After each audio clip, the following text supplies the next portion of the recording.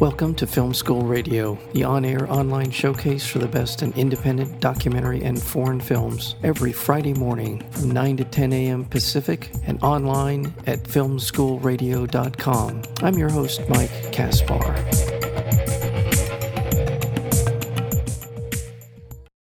On a remote island off the coast of Maine, Liv, after years of silence, begins to weave a language out of Shakespeare's own words. A driven neurologist brought to the island to protect her commits her to a psychiatric hospital. She becomes a full-blown rebel in the hospital. Her increasing violence threatens to keep her locked up for the rest of her life as she fights for her voice and her freedom.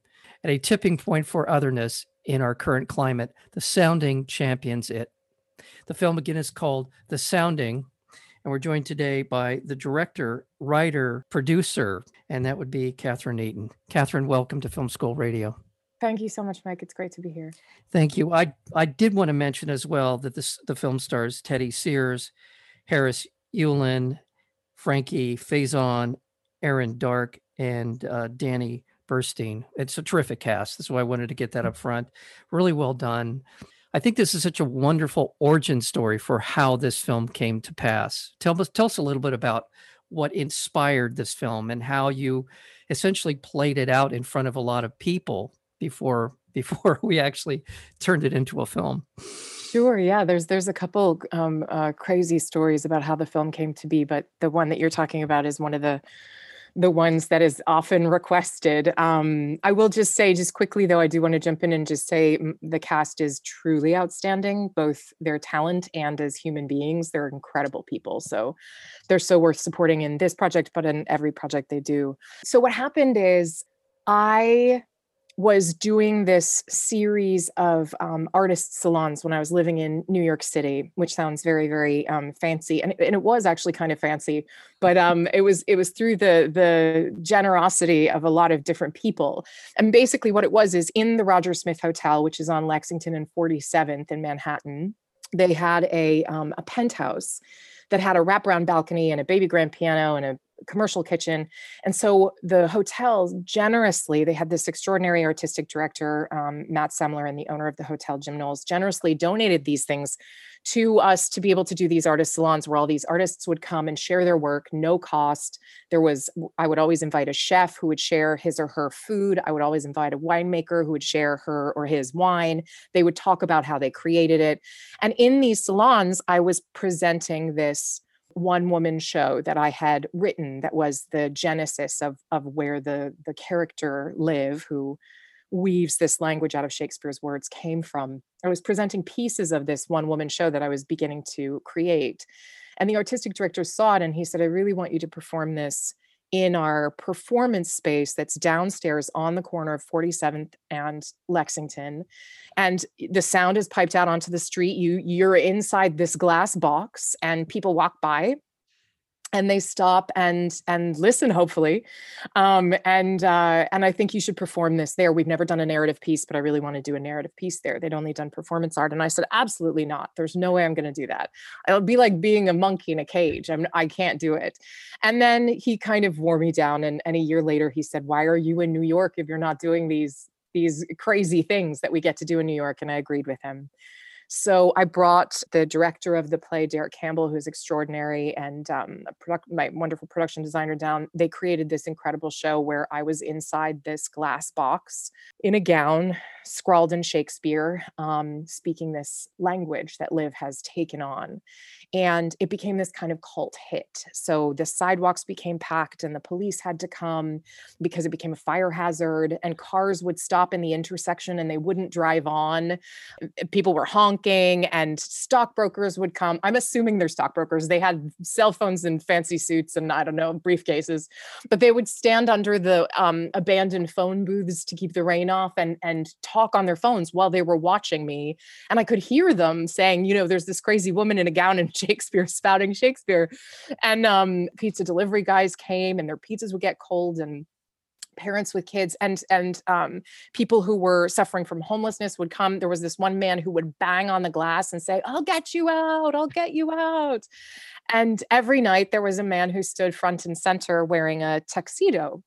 And he came sometimes with family or people. I didn't know who they were at the time. And sometimes on his own. And the guys in the back jokingly called him the financier. And they said, "Oh, did the financier come tonight?" And the last night of the play, of this run of the play, he waited for me afterwards and said, "I want to turn your play into a feature film." And he changed my life. I had no ambition to direct film at that time or write for the screen. Right. And I took this play and we went through a long journey together and with his team and my team and eventually brought it to this point now. So it's really incredible. Very much a Cinderella story. There's so much that's incredible about that story, but the one last thing, I guess, because that's where it ends, is that he actually turned out to be a financier, which is Yes, he did. Yeah, he did. I thought he was a caterer because I didn't know anyone who wore a tuxedo every day. But no, it was because he was a fancy person. That's why. Yeah, he's an extraordinary man, actually, an incredible human being, and I've become very close to him and his family. So were you always going to direct it? Were you always going to star in it? Those are kind of two separate questions. So. Yeah, I was always going to play Liv because I had written the part for myself as a stage play, and I came up as an actor. That's at that time, that's what I did. That's all I did, and loved it and still love it passionately. So I was always going to play Liv. There was a time when I was considering hiring or bringing on a director because I had never directed before and I didn't know anything about directing film. And it just it wasn't even within my sort of imagination that I would take it on. And then we ended up bringing on wonderful producers and other investors. And at a certain point, we would go in and pitch, and I would talk visually about what the film should look like, right? To try to help agencies identify the right director for the project. Right. And eventually the investors and the producers got together and came to me and said, "We really think you should direct the project. You know what it is, you know the storytelling, you know what it should look like, and you love actors, you know how to work with actors." So, and I had done production work as a side job. Oddly, I had freelanced with news crews. So I had some as just my money job, so outside of acting when I was coming up. So I had some production experience, and I didn't know whether to say yes to that or not. And then I directed a short as a kind of lab for this feature. Okay. And I acted in that short as well. And it was the most creatively rewarding thing I'd ever done. So from that point forward, I knew I was going to fall on my own sword if there was a sword to fall on, but that I would definitely take it on. And I would never look back now. It's an absolute joy for me. Yeah. Well, it's a beautiful look to the film, the sounding. And I am projecting here when I ask you this question, and that is, if I was embarking on a film like this, one of the first positions that I would lock down would be cinematographer. Mm-hmm. And David Kruta Mm-hmm. did a great job. Yeah, he's wonderful. He's a wonderfully talented cinematographer. Yeah. And he was also a delight to work with because I was learning the language, how to communicate what it was that I wanted, what I could see visually. And he's incredible with first-time directors. I'm not the first-time feature directors, and I'm not the first director that he's worked with who it's their first feature, but he really can take what you're saying, translate it, and own it, and then realize it in this incredibly beautiful way. He's also very nimble, very fast. Yeah. A delight to work with, brings wonderful people in on his team, in his department, Right. which was really important to me. Everyone that was on set it was something I took very personally in terms of who was going to be on board with us for this journey, because we were going to Maine to shoot to this very remote island and shooting at a monastery in New York. And so it was really important. He's fantastic. Yeah. And he won a wonderful award for his cinematography. Ellen Kuras, who is the cinematographer behind Eternal Sunshine of the Spotless Mind and is amazing and legendary, she awarded the film with best cinematography and wrote a lengthy description about how the direction and the cinematography worked hand in hand in the film. So that's fantastic. That almost has to be a telepathic relationship between a director and a cinematographer, because I'd imagine that even though you have someone who is willing to go out on a limb for you, I'm sure that the budget was tight to make a film like this. Yeah, I mean, It's not a big budget. It's not, it's not it didn't have a big studio behind it. How many but shooting days? How many shooting days did you have? we had 20. We did we did do a 2-day pickup after that. So I think 22 total. But that's what I'm talking about. That's what I'm talking about. Maybe not the budget so much as, your shooting schedule. Move fast. Yeah, it is, because you have a lot of interiors and you have a fair amount of exteriors. So that's why I'm kind of sort of fixated on this particular part of it. And so that's at 20 days and a lot of shooting days. That's really filmmaking on roller skates in a lot of ways. You have to move very quickly. And I will say too, I think you have to have, if you're a director actor, which there's many, many more of us coming up now. I now also direct things I'm not in, and I act in things that I don't direct. But when you are directing and acting, you have to have a really particular relationship with your DP, because there's a huge amount, once you establish your footing, That's it. And you recognize that he or she has your vision and understands it, and is obviously using their incredible talent to make it extraordinary, you then have to trust that that's happening, because there isn't time to watch replays of everything. And when you're in front of the camera, that's what has to happen. If you're going to see it, you have to go and watch the replay at the monitor, and that takes a lot of time. Right. So, because under normal circumstances, of course, the director who isn't performing in the scene can watch the scene as it is happening. But when you're in it, you have to watch it. And so you do end up with a really specific, you really need to trust each other. So my hat's off to anyone who can pull off what you're talking about, this sort of triple crown of writing it, being the lead actor, and then directing it as well. It's an incredible amount of work and trust as well, as you're describing it.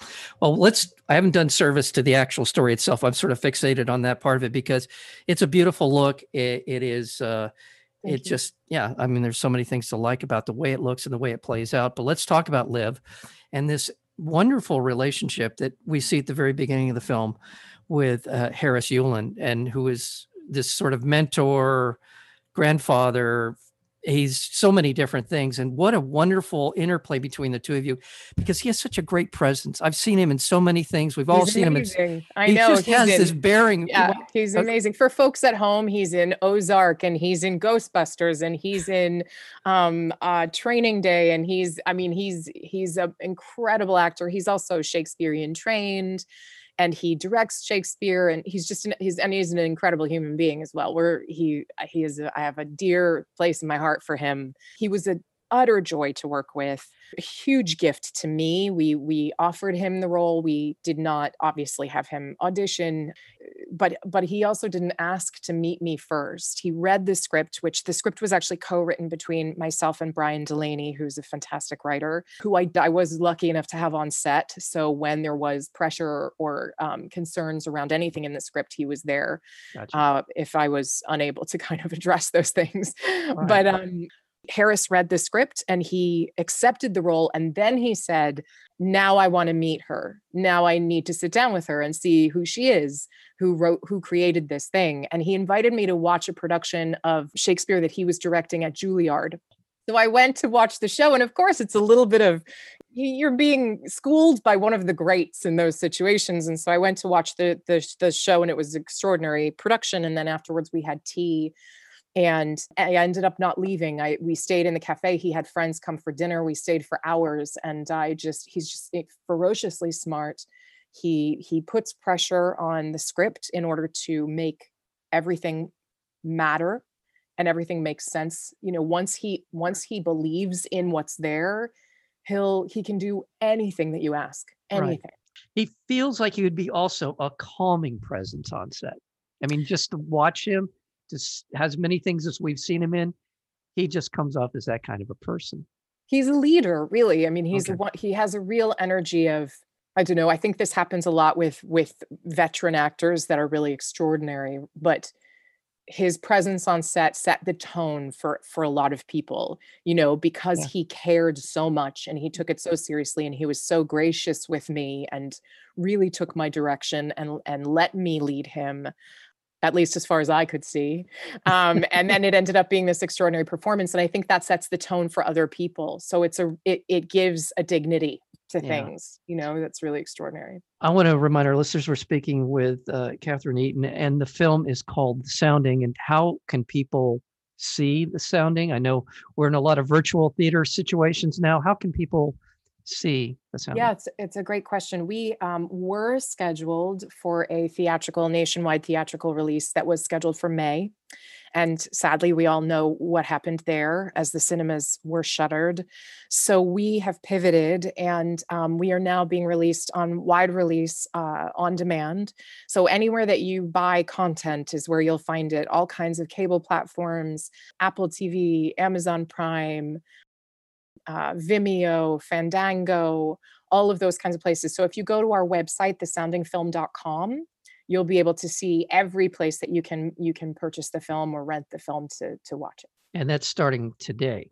That's starting today. Yeah. There you And go. there's also really fun events coming up around the film that are free for folks, and some wonderful contests and things like that too. So it's all there for you. Thesoundingfilm.com.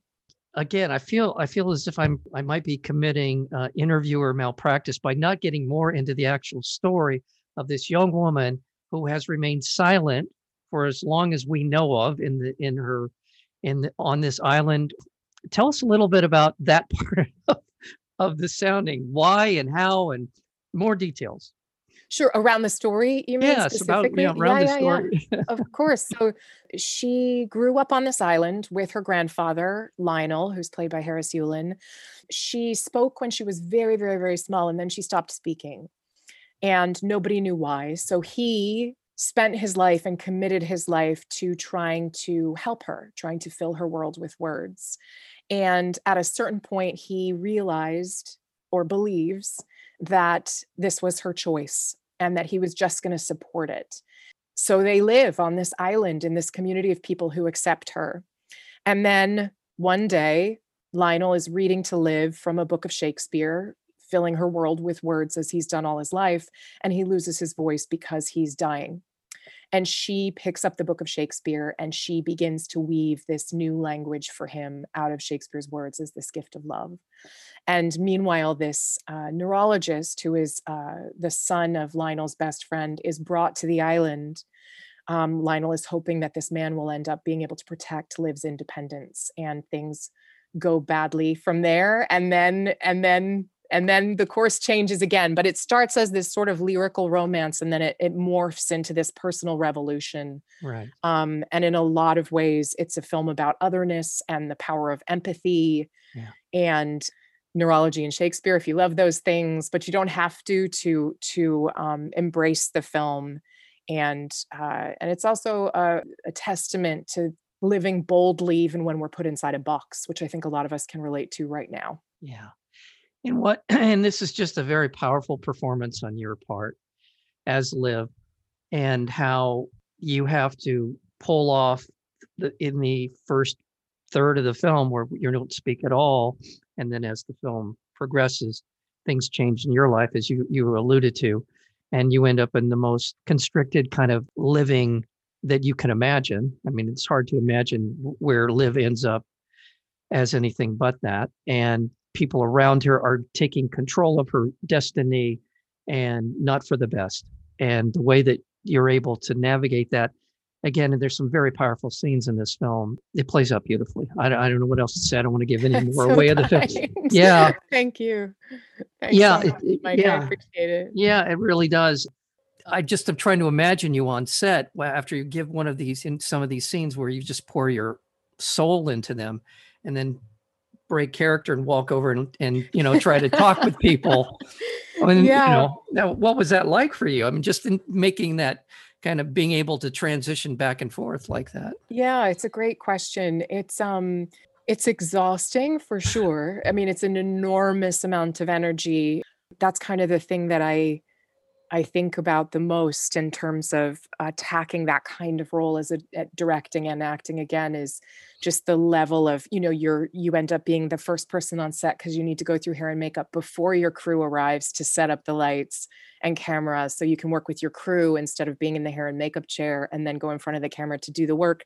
And then if it's really emotionally vulnerable work or accessible work, then there's a lot happening. But the thing is your joy carries you through it. There's nothing that feels as alive, I think, than this combination for me anyway of performing and directing, because Right. you're using every single part of yourself. Yeah. As an actor, you use a huge amount of yourself as an actor anyway, because it's corporeal, and you have your emotions and your intellect and your imagination, of course. But as a director, you're using all that, and you're having to understand technically what's happening. You're having to work with your team and your collaborators, trust them, bring the best out of them, hold the space for the vision of the film at the same time. I mean, it's such a brilliant ride that it feeds you as well. So yes, I would jump out of those scenes, and I suppose it would have been, perhaps you just very quickly get used to it. Yeah. And then you get the thrill of setting up the next shot. Does that allow you to look at your performance or feel your performance when you go back and forth like that? Can you create a more clinical and objective observation of what you're doing, and then high-fiving everyone as you all around the set? You know what I mean? There's kind of like, Yeah. you kind of get in that space, I assume, where you know objectively what went well and what didn't go well, but then that energy that would be propelling you around the set as you go through this. Is that Yeah, right? I'd say that's true. I don't know if I would say that I was ever objective, but I'm not sure that in this case, for this particular film, of course, in my assessment of my own work, I had to be, That's right. what I Did mean. I did I did I hit that or didn't I? And also in my assessment of my collaborators, right. So I'd be in a scene with someone extraordinary like Danny Burstein or Frankie Faison or Lucy Owen or Deborah Rain or any of the wonderful talent in the film, and I'd have to be able to assess. I'd be in the scene with them, trusting them, believing them, playing with them. And then the minute that I called cut, I needed to assess whether they gave me everything I needed for the film, right? That's right. As That's opposed what I to mean. me as Yeah. Liv. Yeah. And that I did find it came naturally for me. It came naturally for me. I don't know if that's normal or not, but it felt natural to me. Yeah. But I did know the character of Liv extremely well going into this film, so slipping in and out of her wasn't. I knew who she was. I had really explored her a lot because I had done the stage play and I'd also done some kind of independent research around her, and I'd done a lot of the acting work before I got to set. So my time on set, a huge amount of that for me was really about, can I be the best director I can be? Yeah. And that's what I tried to be. And I'll say it again, it's a terrific performance.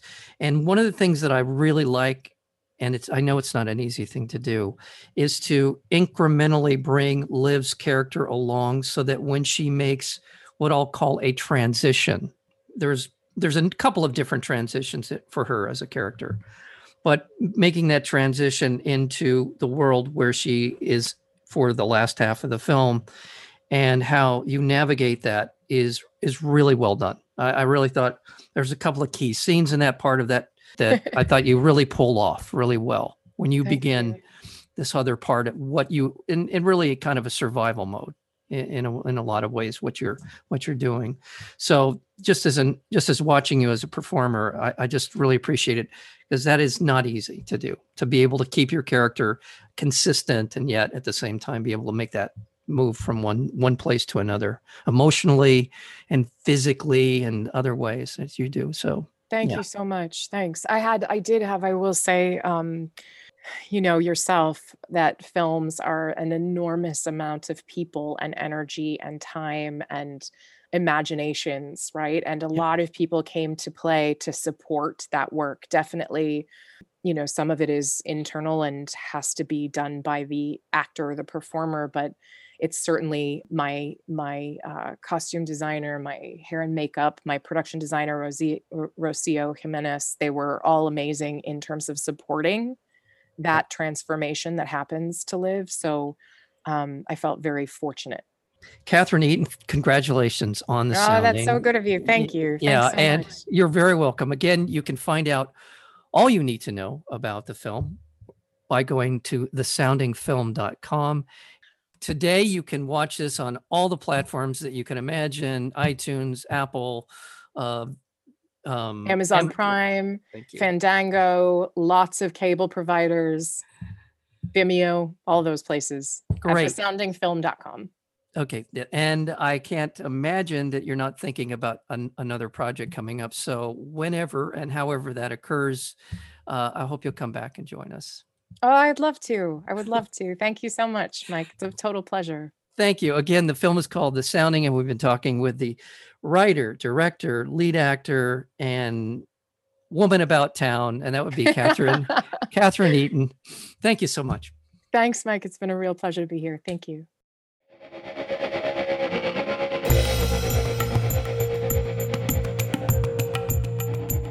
You've been listening to Film School Radio, the on-air online showcase for the best in independent documentary and foreign films. You can find out more about the program at filmschoolradio.com. I'm your host, Mike Kaspar. Thank you for tuning in, and we'll see you next week with another edition of Film School Radio.